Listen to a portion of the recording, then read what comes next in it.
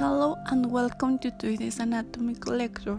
Whereas in the previous lesson on our course we focus on the central nervous system, the cardiovascular system, and the digestive system, their codependence and the major organs that perform important vital functions. Today we will discussion the skeletal system and the muscular system. The skeletal system is a system of bones with several many vital roles, such as support, movement, and calcium storage. An adult human being skeleton, which is the everyday thing for the skeletal system, consists of 206 bones. Interesting, in fact, are born with many more bones between 300 and 315, which margin as the body develops. Let's now look at the main bones and the roles they play at the top of our body. In the head, there is cranium, which is the bone structure protect the brain. Below it there is the mandible, which is the bone of the lower half. The movement is vertical when we hit or speak. There are many important bones in our upper body below the head, of which the most significant one is the backbone, as it supports the below body. It consists of 24 vertebrae, which are some bone segments. They are very sensitive and animate to them may result in a serious disorder, disability, or even death. Other crucial bones of the upper body are the structures which are related to our upper limbs. At the top there are the clavicle and the scapula. The bones are our social contact. Extending down from the social is the humerus. The bone in the upper part of our arm below, followed by two bones forming a forearm, the radius and the ulna. In the middle of the upper body there is the rib, which is an enclosed protective circular organ such as the heart and lungs. Below the rib and the abdomen is the pelvis, two large circle bones to which bones of the legs are connected. As has been said, the bones of the leg extension down from the pelvis. The bone of the thigh is called the femur. Below the femur and hip joint there are two bones running down to the foot. One is called the tibia, a wider bone location at the inner side of the lower leg, and the other the fibula, which is the narrower outer bone. Although one of the functions of the skeletal system is movement, humans will not to able to movement were it not for the muscles which are connected to the bone by tendons.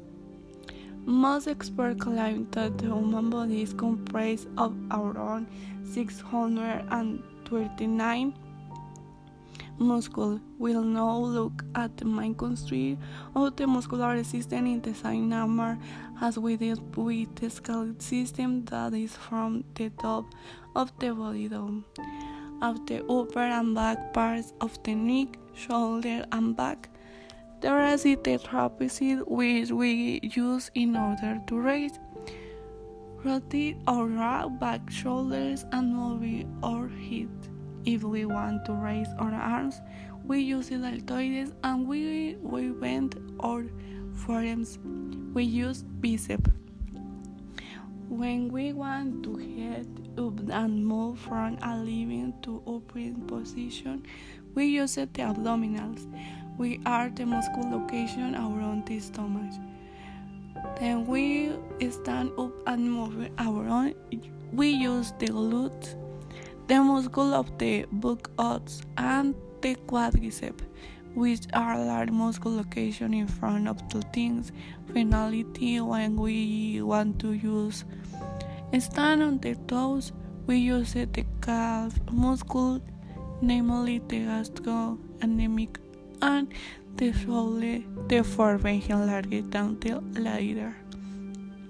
We have just gone over the major constitution of the bone skeletal system and the muscular system. I hope you enjoy the lecture and will find the including information valuable.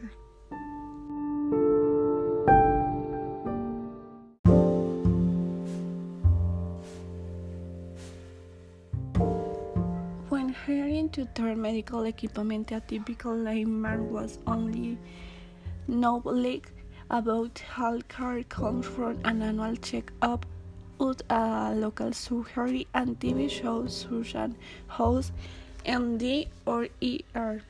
Might think of complex devices like a defibrillator, the star of the show in various scenes in which somebody's life is saved.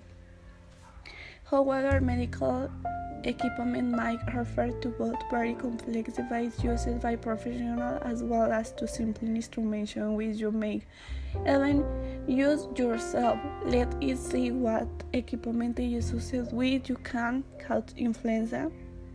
Imagine you wake up the morning with a terrible headache, fleeting severity. You kick upon the bus and say you need a day off.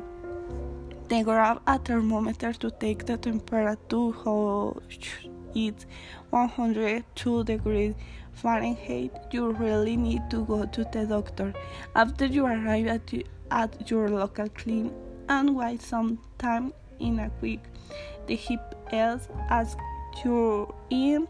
She asks what is wrong and they put a toe the pressure in your mouth to say your throat. The skin asks you to take out of your receiver and use a stethoscope to listen to your check. Finally, she tells you that you have caught the flu, prescribes you some medicine, and says you must stay at home for a couple of days. As you can see, several pieces of equipment are used even in such a common producer like diagnostic flu, some of which you might even have at home. What about other examples? Let's see what equipment might be used in case of a broken bone. It's mid-February and you are skiing in the Rockies. You're having an amazing time, but you fall and feel terrible pain in both your shin and your arm. You have probably broken your arm and your leg. It's so painful you can't move, so you call out a monk recall. The combi shopper put you on strength, use a splint to immobilize your limbs and take you to the hospital. You are told you have broken your leg and it's put in a cast. If you are looking and your arm is not broken, it's only wrapped in bandage and you have to wear a sling. As a result, walking on crutches is out of the question, so you leave the hospital in your wheelchair. But how do your doctor make sure your limb is broken or not? Well, you have an X-ray taken. What other guess is used in hospital? Let's study a cause of a person brought to an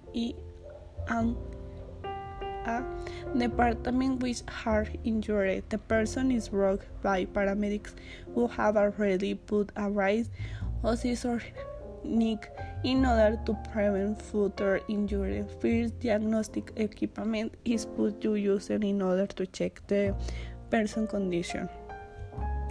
An MRE scan is taken to check for bleeding and swelling in the brain.